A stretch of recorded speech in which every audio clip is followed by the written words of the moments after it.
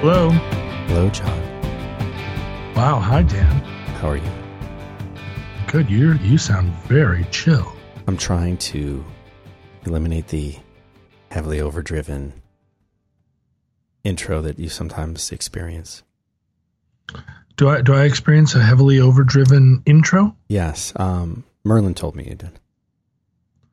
Merlin told you that I sometimes experience a heavily overdriven intro to our show, yours and mine. Yes. Whenever I would call, it would be very loud, and it would be excessively like overdriven. And then you would say, "Whoa," and you'd adjust your volume, and then you'd say, "Oh, there it gets better." Merlin revealed to me that he experiences the same thing, only with me. And so I'm trying to counter that with some low tones. I see, low tones. You know, I have this experience all the time with my mom. I'll call her on the phone, and the phone will ring, and she'll pick up, and she'll go, "Hi." And even if I know it's going to happen, 9 out of 10 times, it goes into my ear like a bullet. Oh. And then no matter what mood I was in, I've now started the conversation like, in pain, annoyed that it's happened again. And, 4 years ago, I was like, "Hey, Mom, every time you answer the phone, there's something about the way you answer the phone that's just like a dagger in the side of my head." And she was like, "Oh, I'm sorry." And then for a while, she was trying to do something, but it was like one of those things where I felt, now I've created an unnatural situation by calling attention to it. Right. So she'd pick up the phone and she'd be like, "Hello?" Or, it was just weird. And then she forgot about it. And now it still happens, and I'll call her and I'll hold the phone away from my ear. And then she'll answer like, "Oh, hello, hello, honey." I'm like, what am I doing? I'm being weird. Yeah. And then I forget about it. And then she gets me again. Hi, right in the. But with you, Dan, I always just feel like you've got really high quality audio equipment. You're talking into a microphone that's probably going through like 5 tube Macintosh amplifiers. Right. That's exactly what it is. Right. It's going out over like an old shortwave, like a giant antenna mounted on the roof of your house. Yeah. And so it sounds amazing. And, it just goes with the turf, Mm-hmm. But today you were super chill. Merlin seemed to think that it's a Skype artifact of some kind, but he said it didn't happen because I'm in a different, I'm in a new office. So he said it didn't happen, but I didn't want to take the chance and keep it mellow. Keep it chill. Yeah, don't take the chance, man. Yeah. Okay, well, I feel like you've done it. You've done a good thing today. Good. Started off the show in a very chill manner, and I've been feeling a little edgy. Ooh. I don't exactly know why. I'm not sure whether my edginess is the product of something chemical or something, in the astronomy realm. Like maybe there's some additional gravity, like on the Jupiter ascension, or like on Jupiter, like a jug of milk weighs 40 pounds. But it doesn't weigh anything because there's no ground to hit. Like if you let go of it, what would happen? It would just go right through because it's a gas giant, right? Maybe it's not Jupiter. Maybe it's Saturn that it weighs. You know what I'm saying? Maybe, this is problematic for me. Maybe it's Neptune that a gallon of milk weighs 40 pounds. I feel like there's got to be something at the heart of the gas giant, right? Isn't there like a hobgoblin or some kind of rock, some little rock that everything is? I don't think there is. I think if you were to drop the milk, it would start accelerating toward the center, but it'd be going so fast it would keep going and go throughout, come out the other side. Really? That's what I think. Really? I think inside there's a rock that's got a bunch of paper clips stuck to it, like all the sort of detritus of the universe. like just a bunch of lint balls and stuff on this rock that let's say is the size of a medicine ball. Yeah, like a racquetball. Yeah, and it's just covered with paper clips and other shit, you know, like little shit that you drop on the floor of your car. Sure. And then surrounded by, you know, whatever, a million cubic miles or 100 million cubic miles of gas. Right. Which is kind of like what it's like to be in bed with me. Lying next to me, covered with 100 million cubic feet of gas. This is fantastic. That's terrible. That's terrible. I just, you know, you should know by now not to eat while listening to this program, but I'm sure there were some people that were just about to take a bite of a big sandwich and now they put it down. What do you think of like flossing at the table? Is that okay? At the dinner table? Yeah. No. I mean, I appreciate. What about a toothpick? Well, okay, I do use toothpicks. At the table? No, I pick up a toothpick on my way out. And at my own home, I have to get up from the table. I don't keep them on the table. I keep them in the kitchen. So no, I wouldn't sit and pick my teeth at the table. In South Korea, it was considered okay to use a toothpick at the table, but they would do something weird. They would put their hand up over, one hand would go up over their mouth as if you would, like if you were about to stop a cough, you know, or you block a cough, and you put your hand up to cover your mouth. They would keep their hand about 4 inches away from their mouth, and then they'd put their other hand with the toothpick behind it, like a curtain, a hand curtain, to cover over the fact that. But everyone knew they were picking their teeth with a toothpick. It was just accepted because you had your hand up. And the same thing at this time. This is the late 90s. At the same time, women were not. It was considered rude for women to be seen smoking. So if they wanted to smoke a cigarette, they'd smoke the cigarette, but they'd just have their hand up, and then it was like they were not smoking at all. That's interesting. That's also like a little. The smoking one seems a little weird. Very weird. The toothpick thing, I feel like if I were in Korea or in any other culture where everybody said, well, let's just pick our teeth at the table, I would adapt to that culture because I like picking my teeth with a toothpick. Sure. It's very gratifying. And if everybody was sitting around doing it, I wouldn't be the one that was like, well, in my culture, I'd be like, let's get going. Yeah. But then if everybody was covering their mouth as though it was something repulsive, I think I would feel like, this is that now we've gone an extra step. I'm just going to go outside and pick my teeth. But I guess out there, you also cover your mouth? Or just at the table?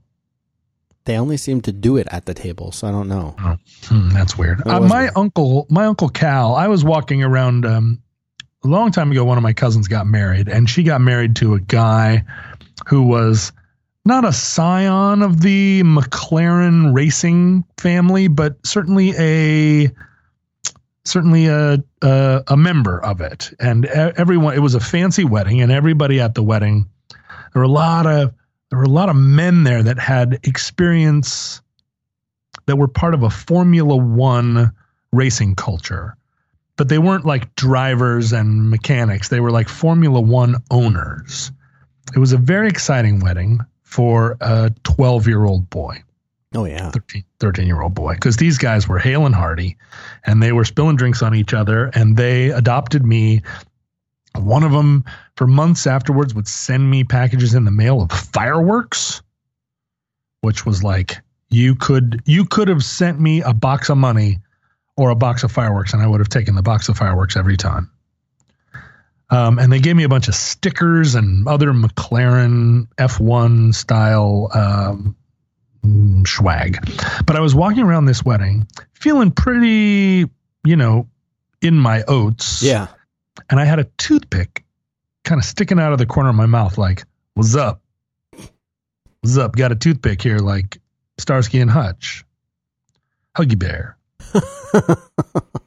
And my Uncle Cal, who was a different kind of fancy than these guys. These guys were like, they were kind of a little bit, I don't know. I think they had the kind of money where you just don't care. You got a lot of cars in the garage, in other words. Oh, yeah.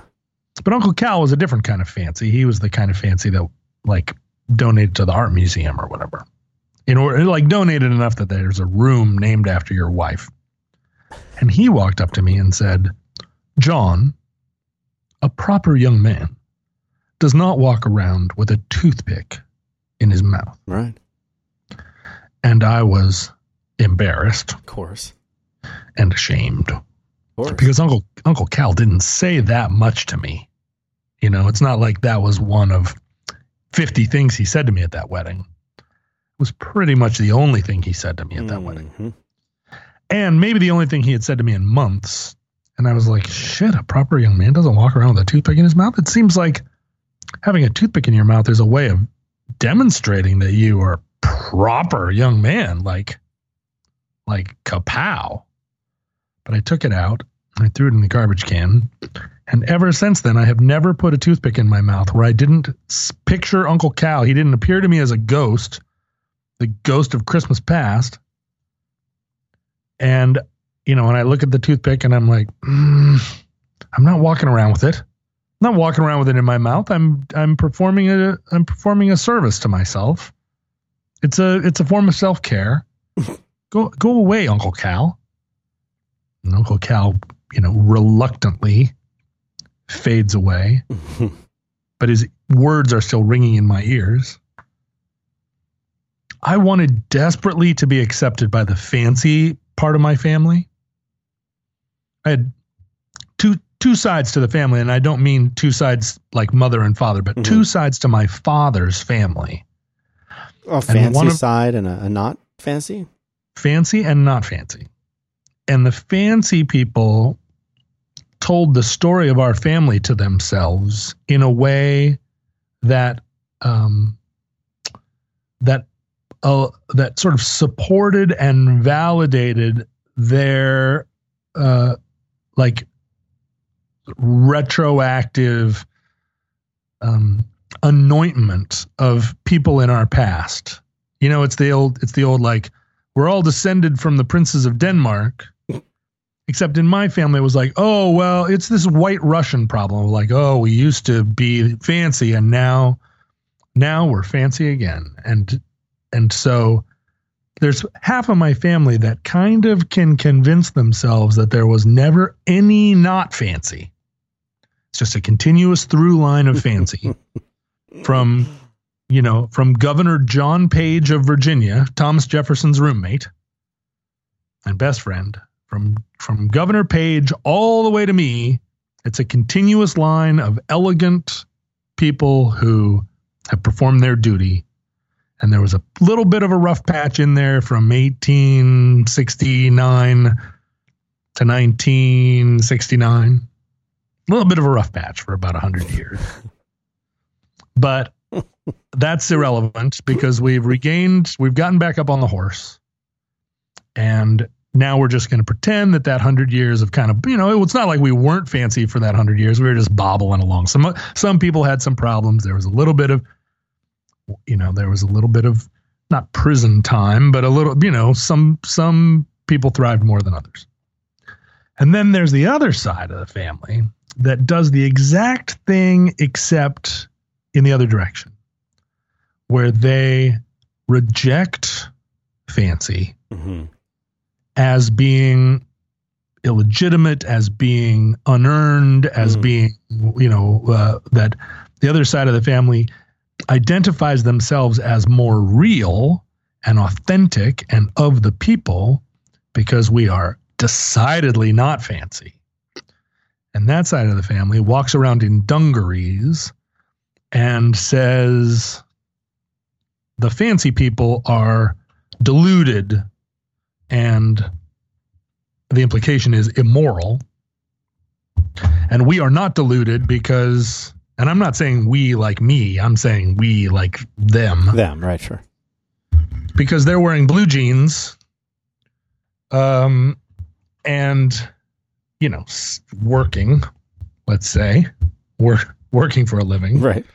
That they are the, you know, that they have more of a sense of the truth.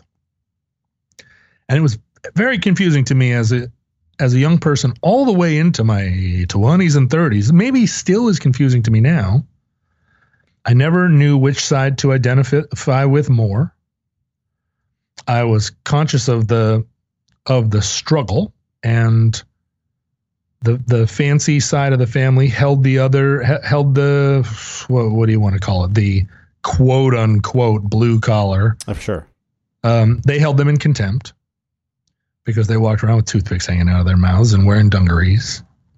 And the other side held the rich ones in contempt for their highfalutin manner and their failure to acknowledge all of the truth of that 100 years. And boy, I didn't know which way to go. There was a great while there where I said, well, I'm going to like join the fancies. It seems fancier for one. Right.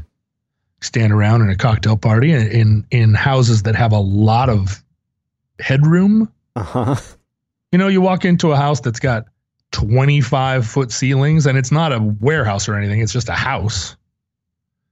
And boy, that cocktail party feels different. You're like, wow, this house is tall. A lot of space for your crazy thoughts to go up and just mill around with the chandelier. Sure. But the problem was over on the fancy side of the family, I never felt comfortable, not for a single minute. I felt just like wrong all the time. Oh. My thing was wrong. My face was wrong. My behavior was wrong. I was always standing in the wrong place. You're being judged by everything you did. Well, yeah, by my own family. So I'm leaning up against a thing, and somebody would come along and say, you're leaning up against something expensive. So I would go, and I'd, go over and lean against something else. And then someone would come, and it turned out that thing I was leaning on was a hidden door behind which was the wet bar full of all the bourbons. Wow. And so I'm like, nah. And then the door opens and it's this bar. And I'm like, oh shit. So I would go stand over by the piano. And then I would kind of hide behind the piano. And somebody would glare at me. And it was just like, it was always, I never knew where to stand. I never knew how to stand. Mm-hmm. But then I would go over, and hang with the unfancy side of the family.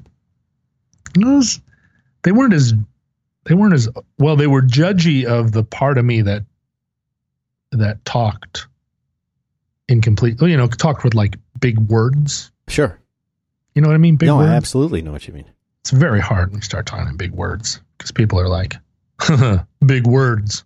No, I was just talking to a friend about that. Where I grew up in Philadelphia, it was almost like you were kind of looked down upon in a way, or if you spoke like not a higher class than you were in, but like if you're trying to sound smart or something. Yeah, like you're not like the rest of us here, like in the neighborhood. Yeah, I'd get that shit from my own people. Huh. Like, Mr. Smart used a word like penalized. Right. How dare you say penalized? Right. Like you're supposed to dumb yourself down. I totally know what you mean. Yeah. So there was no place between these two clans that I could, and it's the same fucking people, right? The same exact grandparents. It's just somewhere in there. There was a little twist of fate.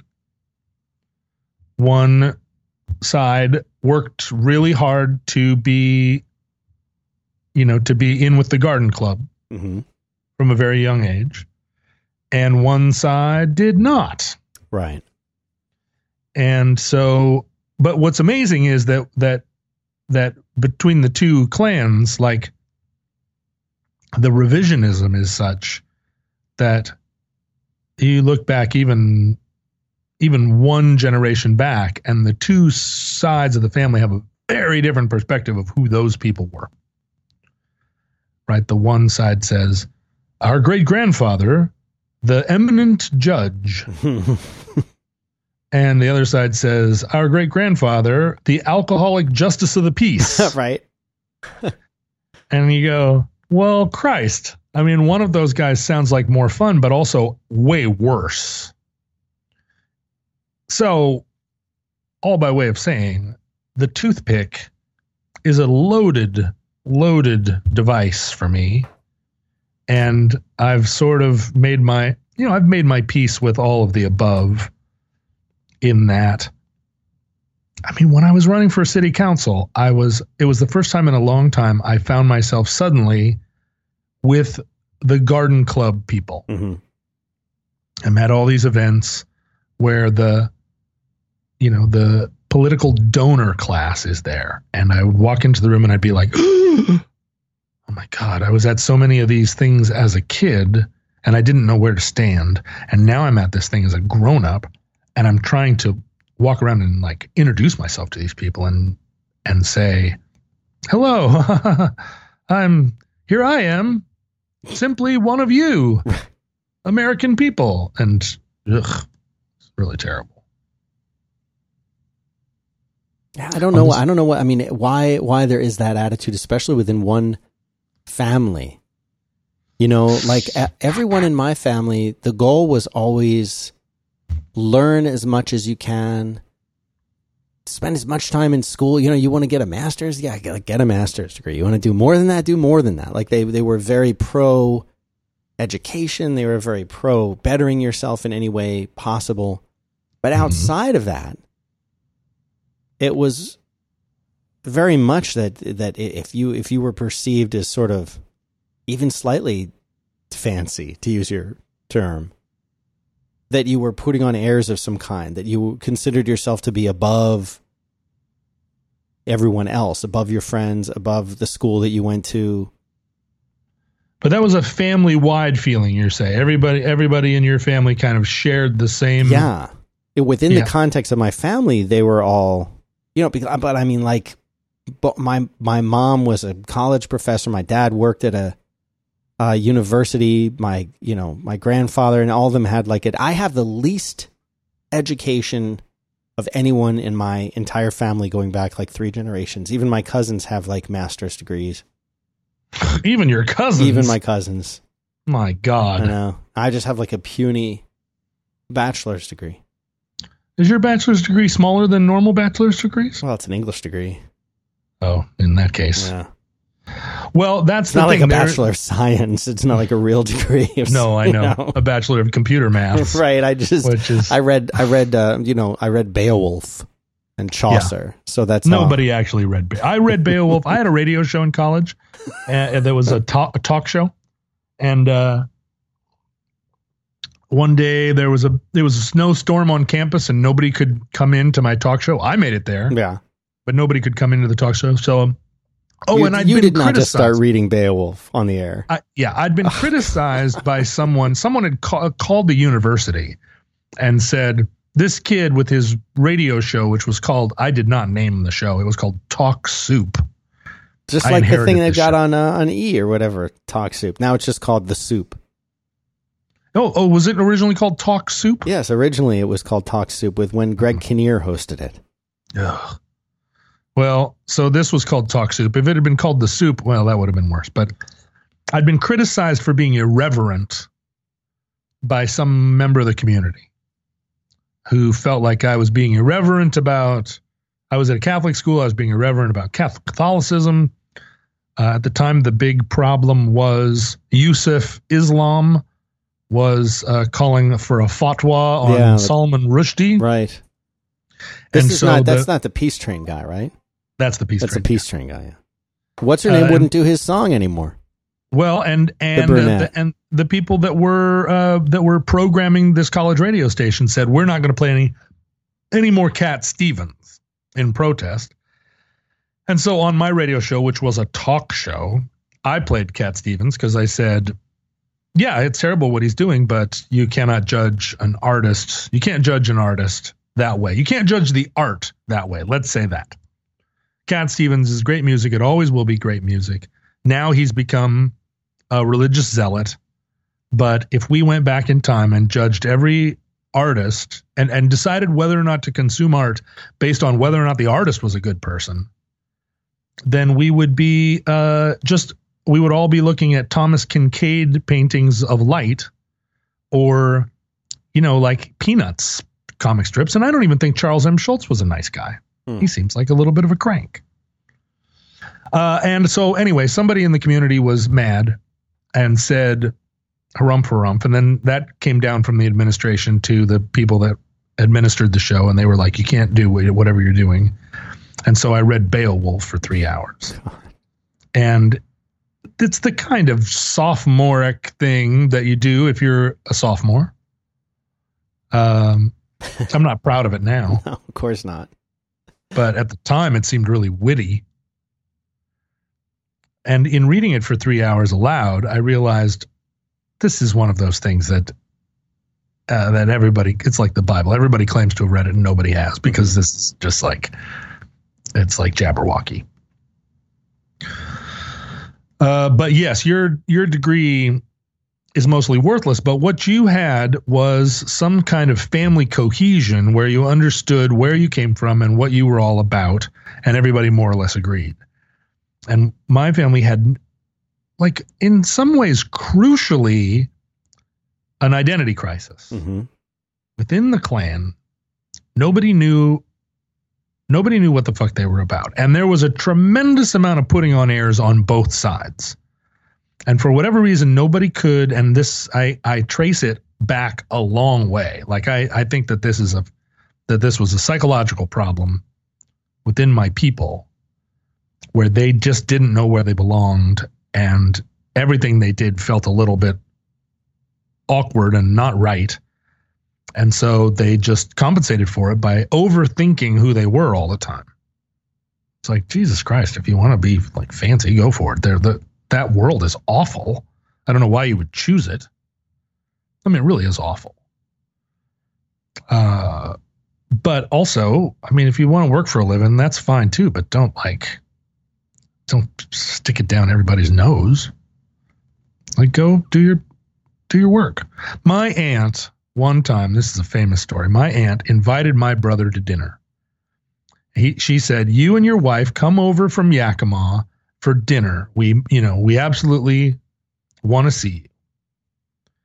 And my brother and his wife were like, oh God, we hate going over there to the fancy people, but have fancy dinner at their house for some reason.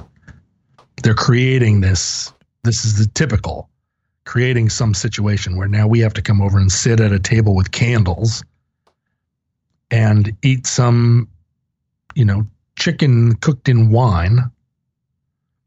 And we just want to stay home in Yakima and do our normal life, just eating macaroni and cheese and in front of the TV. But they do it. They pack all their stuff up. They put on some nice clothes. They drive over the mountains. They show up at my aunt's house, which is a big house. They ring the doorbell. My aunt opens the door. Oh, how wonderful to see you. So lovely of you to come. She ushers them into the house. She and my uncle are both dressed very nicely, mm-hmm. but inexplicably wearing overcoats. And so my brother and his wife come in, and their coats are taken from them and hung up in the closet. And then my aunt says, and this may be apocryphal, but this is the story. My aunt says, dinner's on the table or dinner's in the oven, something, one of the others. We're going to the symphony. We'll be back in a few hours. Help yourself to whatever you need. Toodaloo. Really? And out they go. So here, my brother and his wife have come this way for this dinner that they didn't want. Right. And it turns out that she invited them because she thought maybe that they needed a good hot meal. I mean, it's not clear. It wasn't for companionship or to be together. No, apparently not. But it's not clear. The thing is about this story, I do not have trouble imagining it. Like, when it was told to me, I think I was a lot younger, and I was like, well, I mean, sounds normal. It was only kind of later when I heard that story like 40 more times that I went, that is pretty weird. Right. And then, because my brother's contention was, why did we didn't want to come. We wanted to stay home. We were invited to a dinner. It felt like an obligation. We went, and then we're just sitting alone at a table eating some dinner that they made for us and left in the oven. It's bizarre, and yet in keeping with a kind of feeling within the family that like one half of the family just does not. I mean, that doesn't feel very respectful. You know what I mean? Not at all. Yeah. So, and I was on the receiving end of quite a bit of that, but I was always it's like kid. Almost a passive aggressive kind of feel to it, right? Oh yeah. Some kind of weirdly passive aggressive, like massive putting in one's place of like kapow, like what was why did they do it though? God knows. Everyone has passed away now. And it's not like I could have gone to them at any point in time. Even when I was 40 years old, I could not have gone and said, what was the deal with that story? Because there was never a casual rapport. Right? I mean, I could go to my dad, I could go to my brother and say, well, what's the deal with this story? I talk to my mom like that. I talk to my sister. But then as it emanates out, even in the kind of immediate family, that rapport goes away fast. Yeah. And then you're just like, so what was and then there's this like weird chill comes over the room and you go, what's for dinner? So I don't know. And I'd look at those Norman Rockwell pictures of a big family all sitting around the table, and the stories you hear from a lot of people where it's like, oh, Uncle Bill was a real character and Aunt Jane had a lot of cats, and everybody in the family kind of shared a single universe at least. And we all sat around a Thanksgiving table, and I had an Aunt Jane that had a lot of weird cats, and everybody had a quirky story, but we did not ever feel cohesed.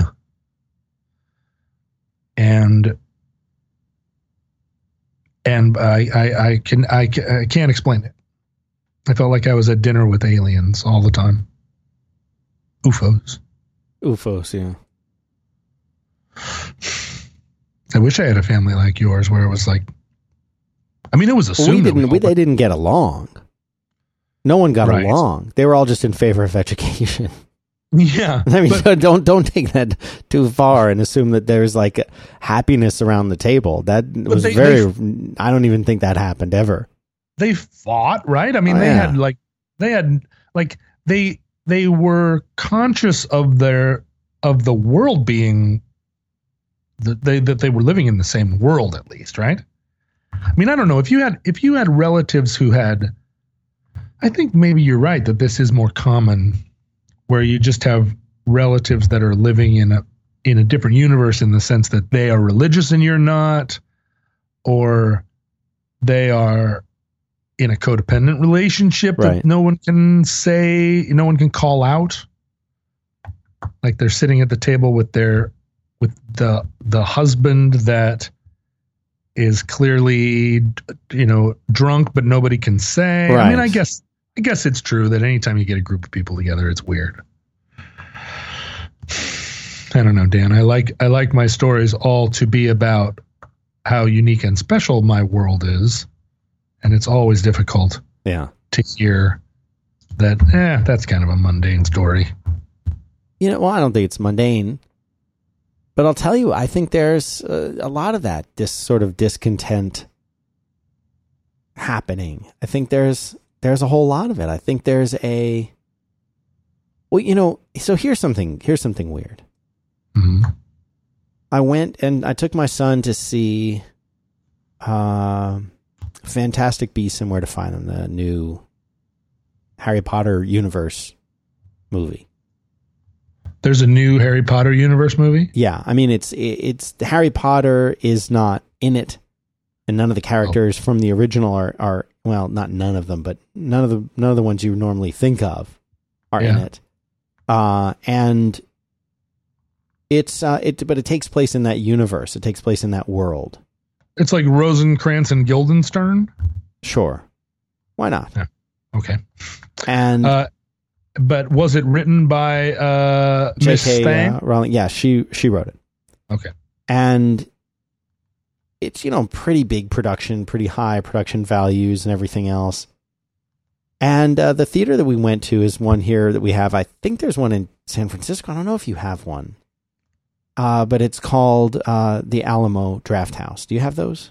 Where you get beer and pizza? You can get beer, pizza. You can get a full menu, and you have little. You sit in theater-style seats, but they have tables in front of you, and you can order food and things like that. Yes, I not very long ago went out with a girl who worked as a concessionaire at one of these places. Cool. Yeah. So they have some good ones here, and we like that because then you can go there, you can sit back, you relax, you want to get popcorn, you want to get a lunch, whatever. Right. It's nice. It's nice. And he likes it because, he likes to be chill. He likes to sit back and, eat some lunch. But a chill kid likes to eat lunch. Yeah. And so we went to an earlier show. It was like a 10 a.m. show. So it wasn't going to be lunch. We were going to get some popcorn. And 10 a.m. popcorn? Yeah, of course. You guys are living large. I know. 10 a.m. popcorn. I know. So we went in there, we ordered, and the guy with his wife and two young kids, a boy and maybe two boys. Mm-hmm. Or maybe it's just one. I don't remember. It doesn't matter. Yeah, two kids, maybe one. Doesn't matter. Whatever. It's all the same. And they sat down, and I noticed the guy sitting down next to me. This was probably a Saturday morning, Sunday morning, 10 a.m.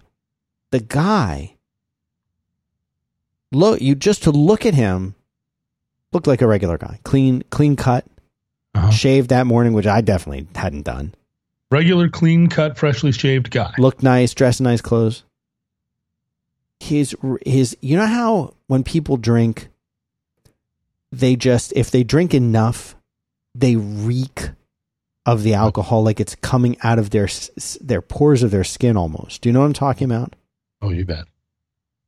And this guy is sitting next to me, and just there's like this strong aura of a liquor coming out of him. And at first I thought, somebody spilled a drink, something like that, and maybe it's the bleach smell left over from right. Yeah. But I realized quickly it was him, and I was still halfway through, like dismissing it and saying, that's not him. That when the person comes around to take the drink orders, this is 10 a.m. He orders a whiskey. 10 a.m. whiskey. 10 a.m. whiskey, which is probably weirder than 10 a.m. popcorn. Yeah. And I'm going to say that if two guys were sitting next to me, one of them ordered popcorn and one of them ordered whiskey. And you're in a movie theater. So yeah, popcorn has a place. Like this is a freak show all around me, but at least the popcorn guy knows where he is. Right. Yeah. And that just really, it surprised me. And so I was talking to a friend about that, and their response was, "Oh, well, he's clearly an alcoholic. He's clearly like functional alcoholic." I said, "Well, I don't know that you can make that assumption, but I think that it just to your point that there's a lot of things going on in the world that we kind of just assume like, well, that's a rare thing to happen, or that doesn't happen a lot, and it's all around us. That's all I'm trying to say. It's all around us. I think that's true. I think it's all around us. I think there are a lot of there are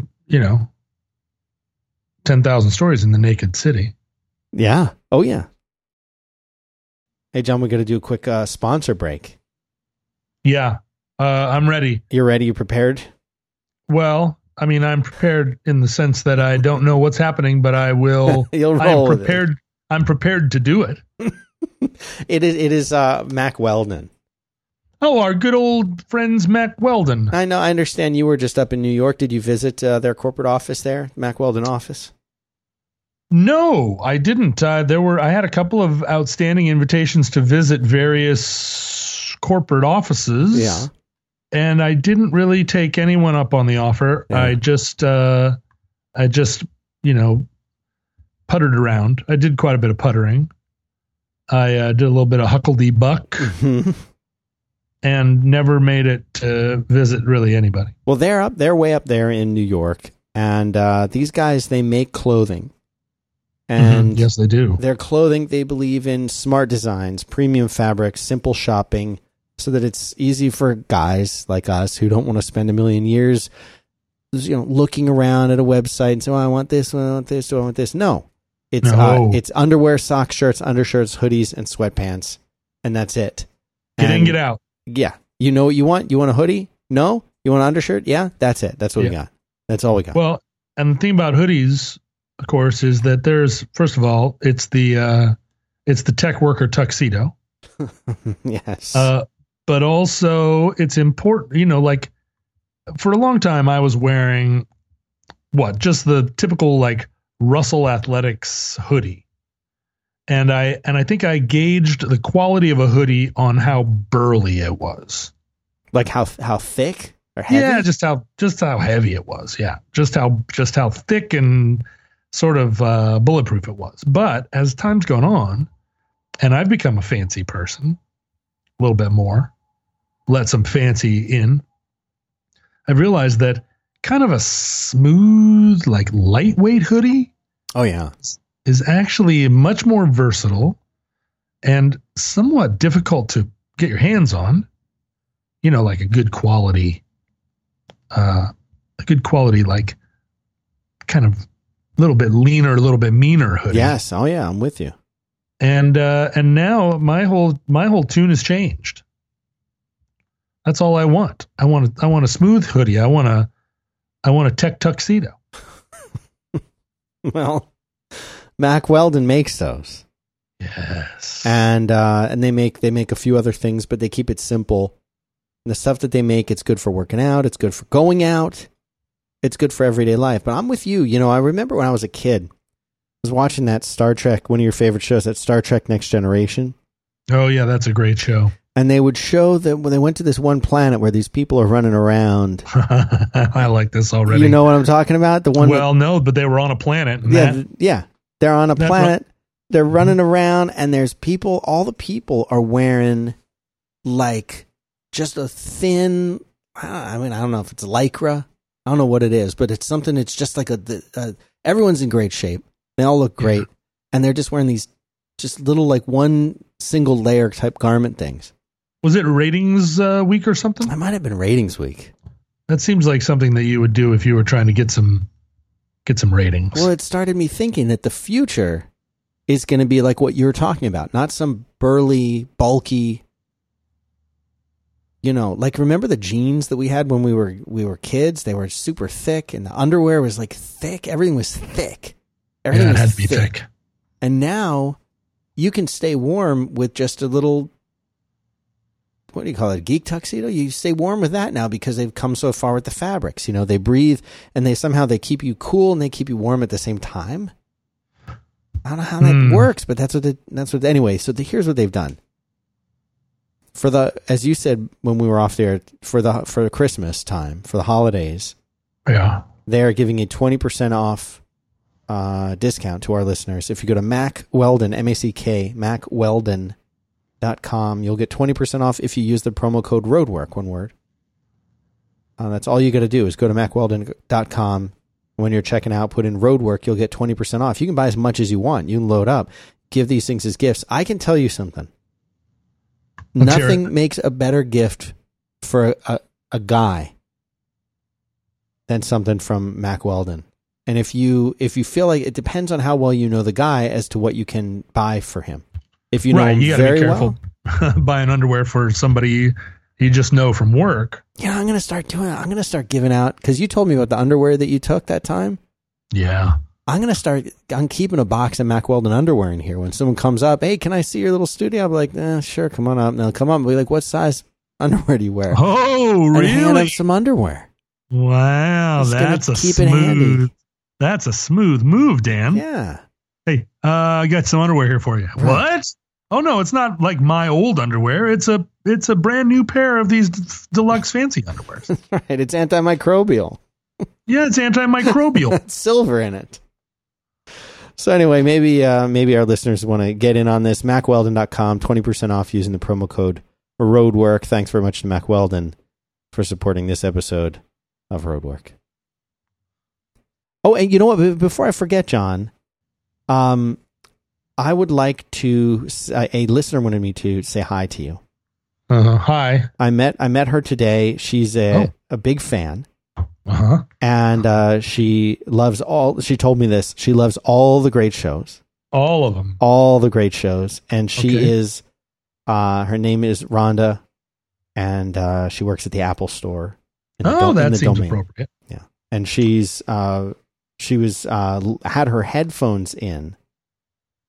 And said that she had just the whole time that she was talking to you. Yes, and she said that she had just come from the back. She says she can't listen when she's on the floor, but whenever she's in the back, stocking or whatever it is that they do in back of the Apple Store, she said she's always listening to your shows, all of your shows, all the great shows. And she said right now she was just listening to the other program you do with Merlin.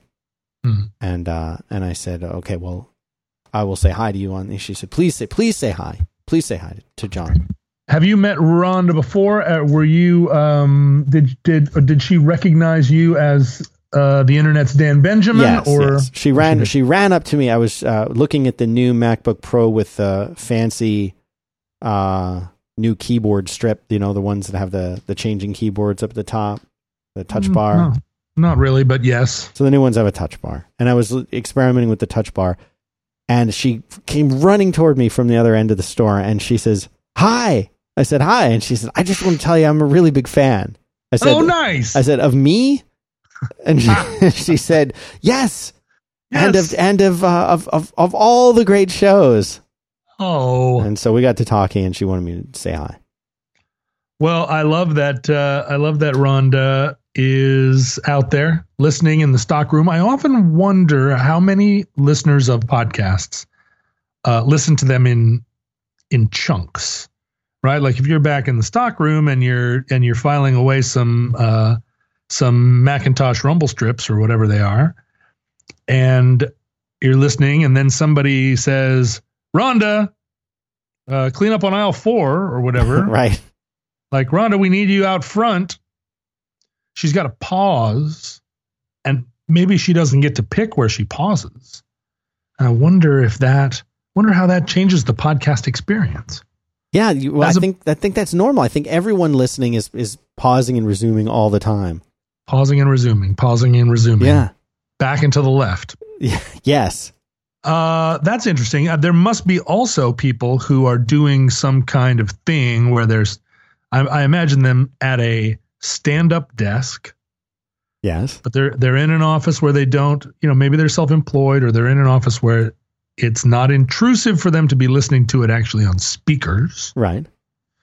They might be a taxidermist, or they're probably not using power tools because that would drown out the podcast. Mm-hmm. Or maybe they have like a full-on hour and 45-minute commute every day, and they just listen to the podcast all the way through. Or maybe they're driving across the country or something.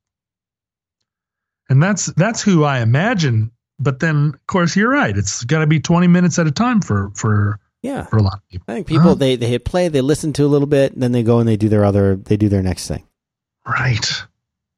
And they listen to it again for a little bit and come back, listen, and do the next thing.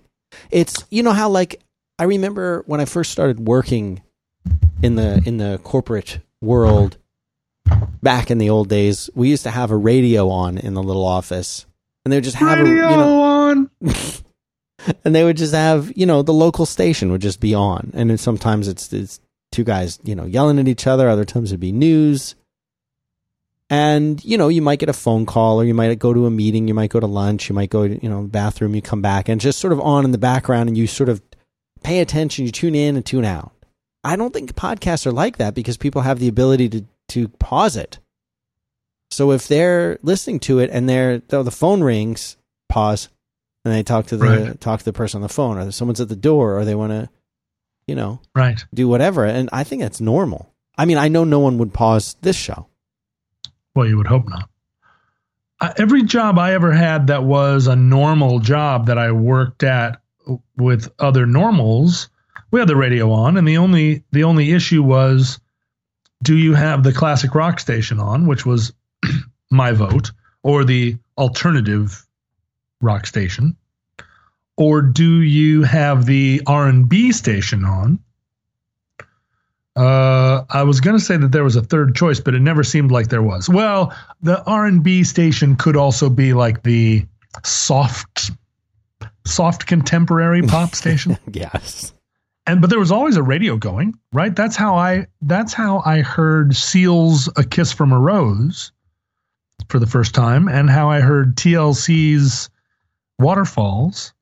It's a good song.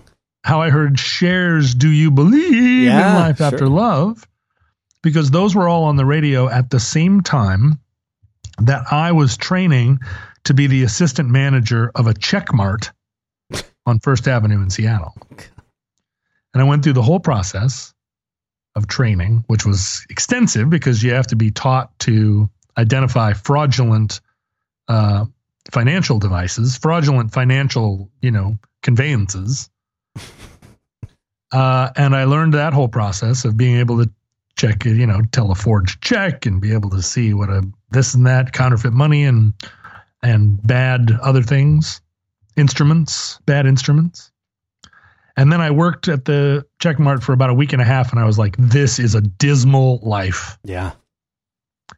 Because our Checkmart was also the place where people cashed their SSI checks. It was like a mailbox for people on government assistance. And so people would come in and collect their check and cash it immediately, paying the usurious Checkmart fees because no one had a bank account. And the people that I worked with hated they were, more or less nice people, but they hated everyone that walked in. And we were behind bulletproof glass. So they would, right up until the moment that the person stuck their head down in the little window, the people behind the counters were like, look at this asshole. Oh my God, look at this greasy son of a bitch or whatever. And I was like, this is a very negative place to work. I don't like being the assistant manager of this place at all. Right. And one day my girlfriend at the time, who was working as a bike messenger, wheeled her bike into the store with her hair all, wind blown and her face just the way you like it, rosy cheeked. And she was like, got a break for lunch? And I was like, do I ever? And I never went back. Wow. But during that brief time, I love that you were just gone in the middle of the. I was like, this sucks. What are they going to do? Sue me? Right. You didn't like it. No, I can't. Get out of there. Even care. I don't even care. It's not like they can withhold the money that they owe me. There's some law about that.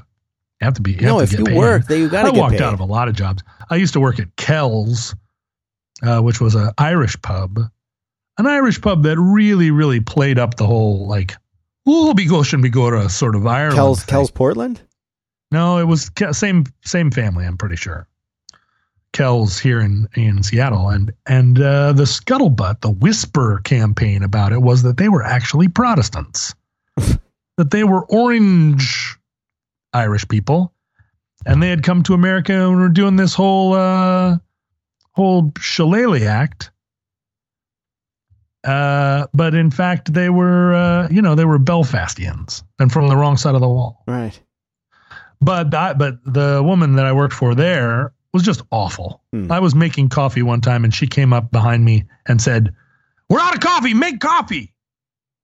And I was like, you had to come over to the coffee machine to say that to me. Like, there's nothing else over here. I couldn't be folding napkins. I'm standing at the coffee machine, visibly making coffee. Sure. But I was working there and one day I was like, I've had enough. And it's not like I didn't take my apron off and throw it at anybody. I just walked over to the bartender and said, "I'm out of here." And he was like, "Yeah, all right, whatever." I mean, you've got to. You've got to do what you got to do. I split the scene. That, I think, was a thing where a couple of people that I knew from out of town came in just by happenstance and were like, hey man, we came in to get a beer or whatever. And I was like, hey, you guys. And we talked for a little while. What are you doing? Oh, we're going up to Alaska. We're going to work throwing hatchets at like a hay bale. I was like, that's a job? Oh yeah. Yeah. I don't know how we get paid $11 an hour to throw hatchets at a hay bale. And I was like, I quit. I'm going with you guys. Yeah, right. But I only made it as far as the ferry terminal. And I was like, this sounds weird. This sounds like you guys you're going to get sold into slavery up there somehow. Turned around and I don't know what I did. I went and drank for a month and then found another job. So like the drive from Seattle to Alaska is, what is that? A few days? That's a few days, right? That's like 2,000 miles. It depends on how, what we would have said at the time was it depends on how aggro you are. And if you are especially aggro, which means that you're in a car where the passenger seat reclines all the way and one person can sleep while the other's driving. Oh, yeah. And both people are aggro. You understand what I'm saying? Like aggro means what? Aggressive? Yeah, but there's a different connotation. It means like, are you ready to rally? Right. Are you ready to go the distance? Are you going to go full bore here? Mm-hmm. Yeah. You can't do that drive in an aggro fashion if one person can only drive 5 hours at a time. Yeah. Right? Like both people need to be able to go, go, go, go. And then when they're just about ready to drop dead, the other person wakes up from their weird, uncomfortable sleep and is ready to go, go, go. And in a case of doing it that way, you can do it pretty fast. Driving straight through with no stops except to get gas. 25 hours. Wow, really? But you can drive across America I did it. From where to where? From Portland to New York City.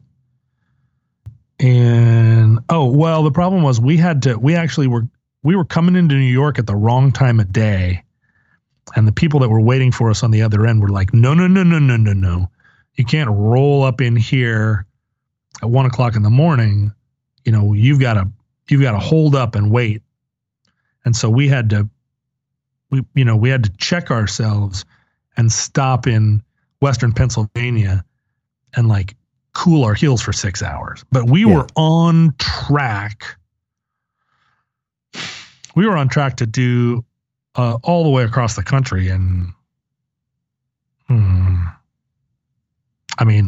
not much more than 24 hours. What's the record for the Cannonball Run? Cannonball Run record is 32 hours, 51 minutes. Okay, so we weren't doing it in... That average is about 87 miles per hour. Snow in the Rockies slowed them down considerably.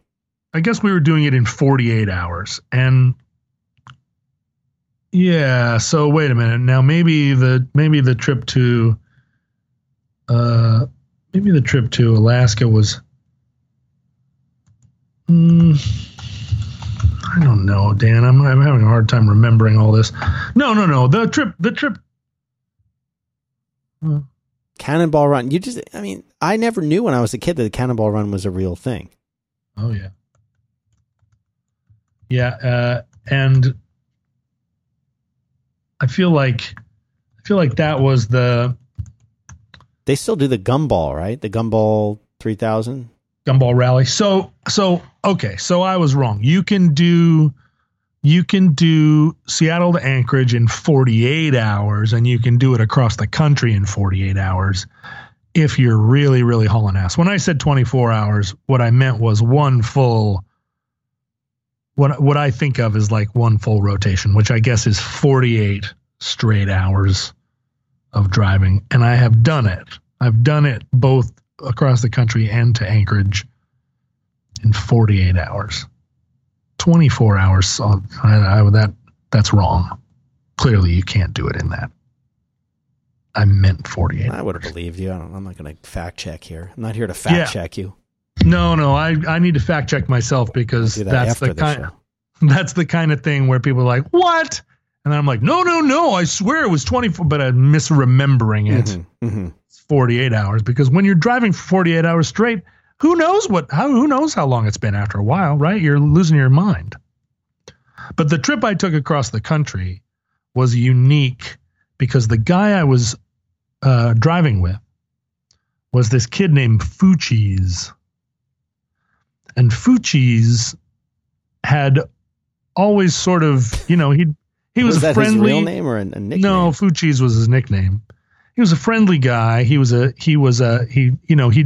merch and tech for bands, but he seemed, at the time to be kind of young and fairly inexperienced. He was doing a job that didn't require a lot out of him, doing merch or whatever. And his nickname was Fuchs. I liked him quite a bit, but he and I were both contracted to drive a container, like a box truck from Portland to New York. And I had a lot of miles under my belt at that point. And I was like, all right, Fuchs, well, I guess I'll take the first shift. And he was like, well, I don't mind if you want me to take the first shift. And we were leaving at like 11 p.m. And I said, well, all right, if you want to drive, go right ahead. And we'll probably switch off, somewhere in Idaho. And Fuchs gets in the car and he starts to drive the box truck. And we chat and he's driving. And then I'm like, well, I'm going to get a little shut eye, so I'm ready for the handover. And I go to sleep. And in the morning, I wake up probably 6 or 7 in the morning. And I'm like, all right, well, ready to switch off? And he's like, no, I'm doing fine. And I said, all right, well, you can go a little bit more. And he drove and drove and drove and drove.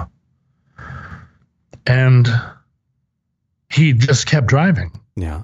He drove like 16 hours before I forced him to let me drive. And he was at the time insisting like, no, I can keep going. Like, just chill. And so I drove, like, I was pretty impressed, and I wasn't going to be some guy that drove like 8 hours and surrendered.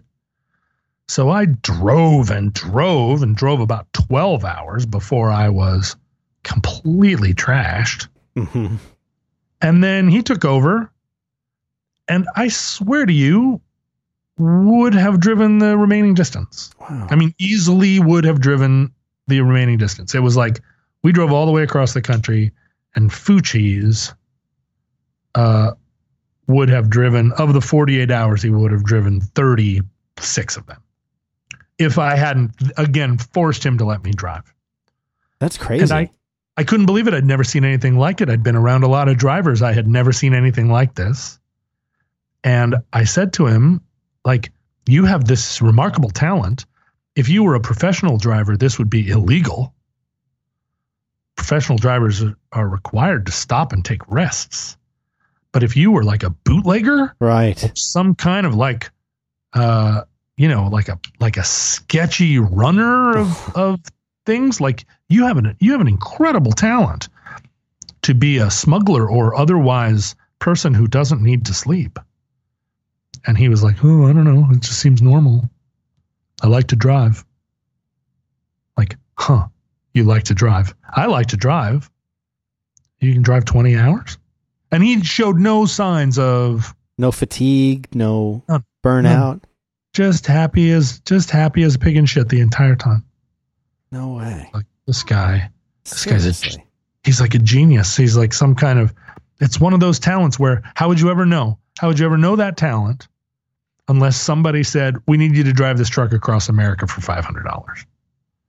Like, it's the only scenario in which it would be revealed that you were an Olympic level athlete. Sure.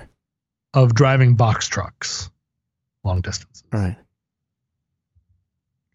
But there he is. He's out there somewhere right now, probably still able to do it. Right. And, living in some world. He's probably at this age, he's probably 42 now, probably telling people, don't call me Fuchs. Right. Or maybe he's just adopted it because people in rock and roll have all kinds of weird nicknames that they just, like some guy gets called Cat Butt. And then after a while he adopts it. He's just like happy with it. Yeah, I'm Cat Butt. It's like, wow, cat butt was the thing that stuck. That's the nickname that you decided to have embroidered on your jacket. Cat butt.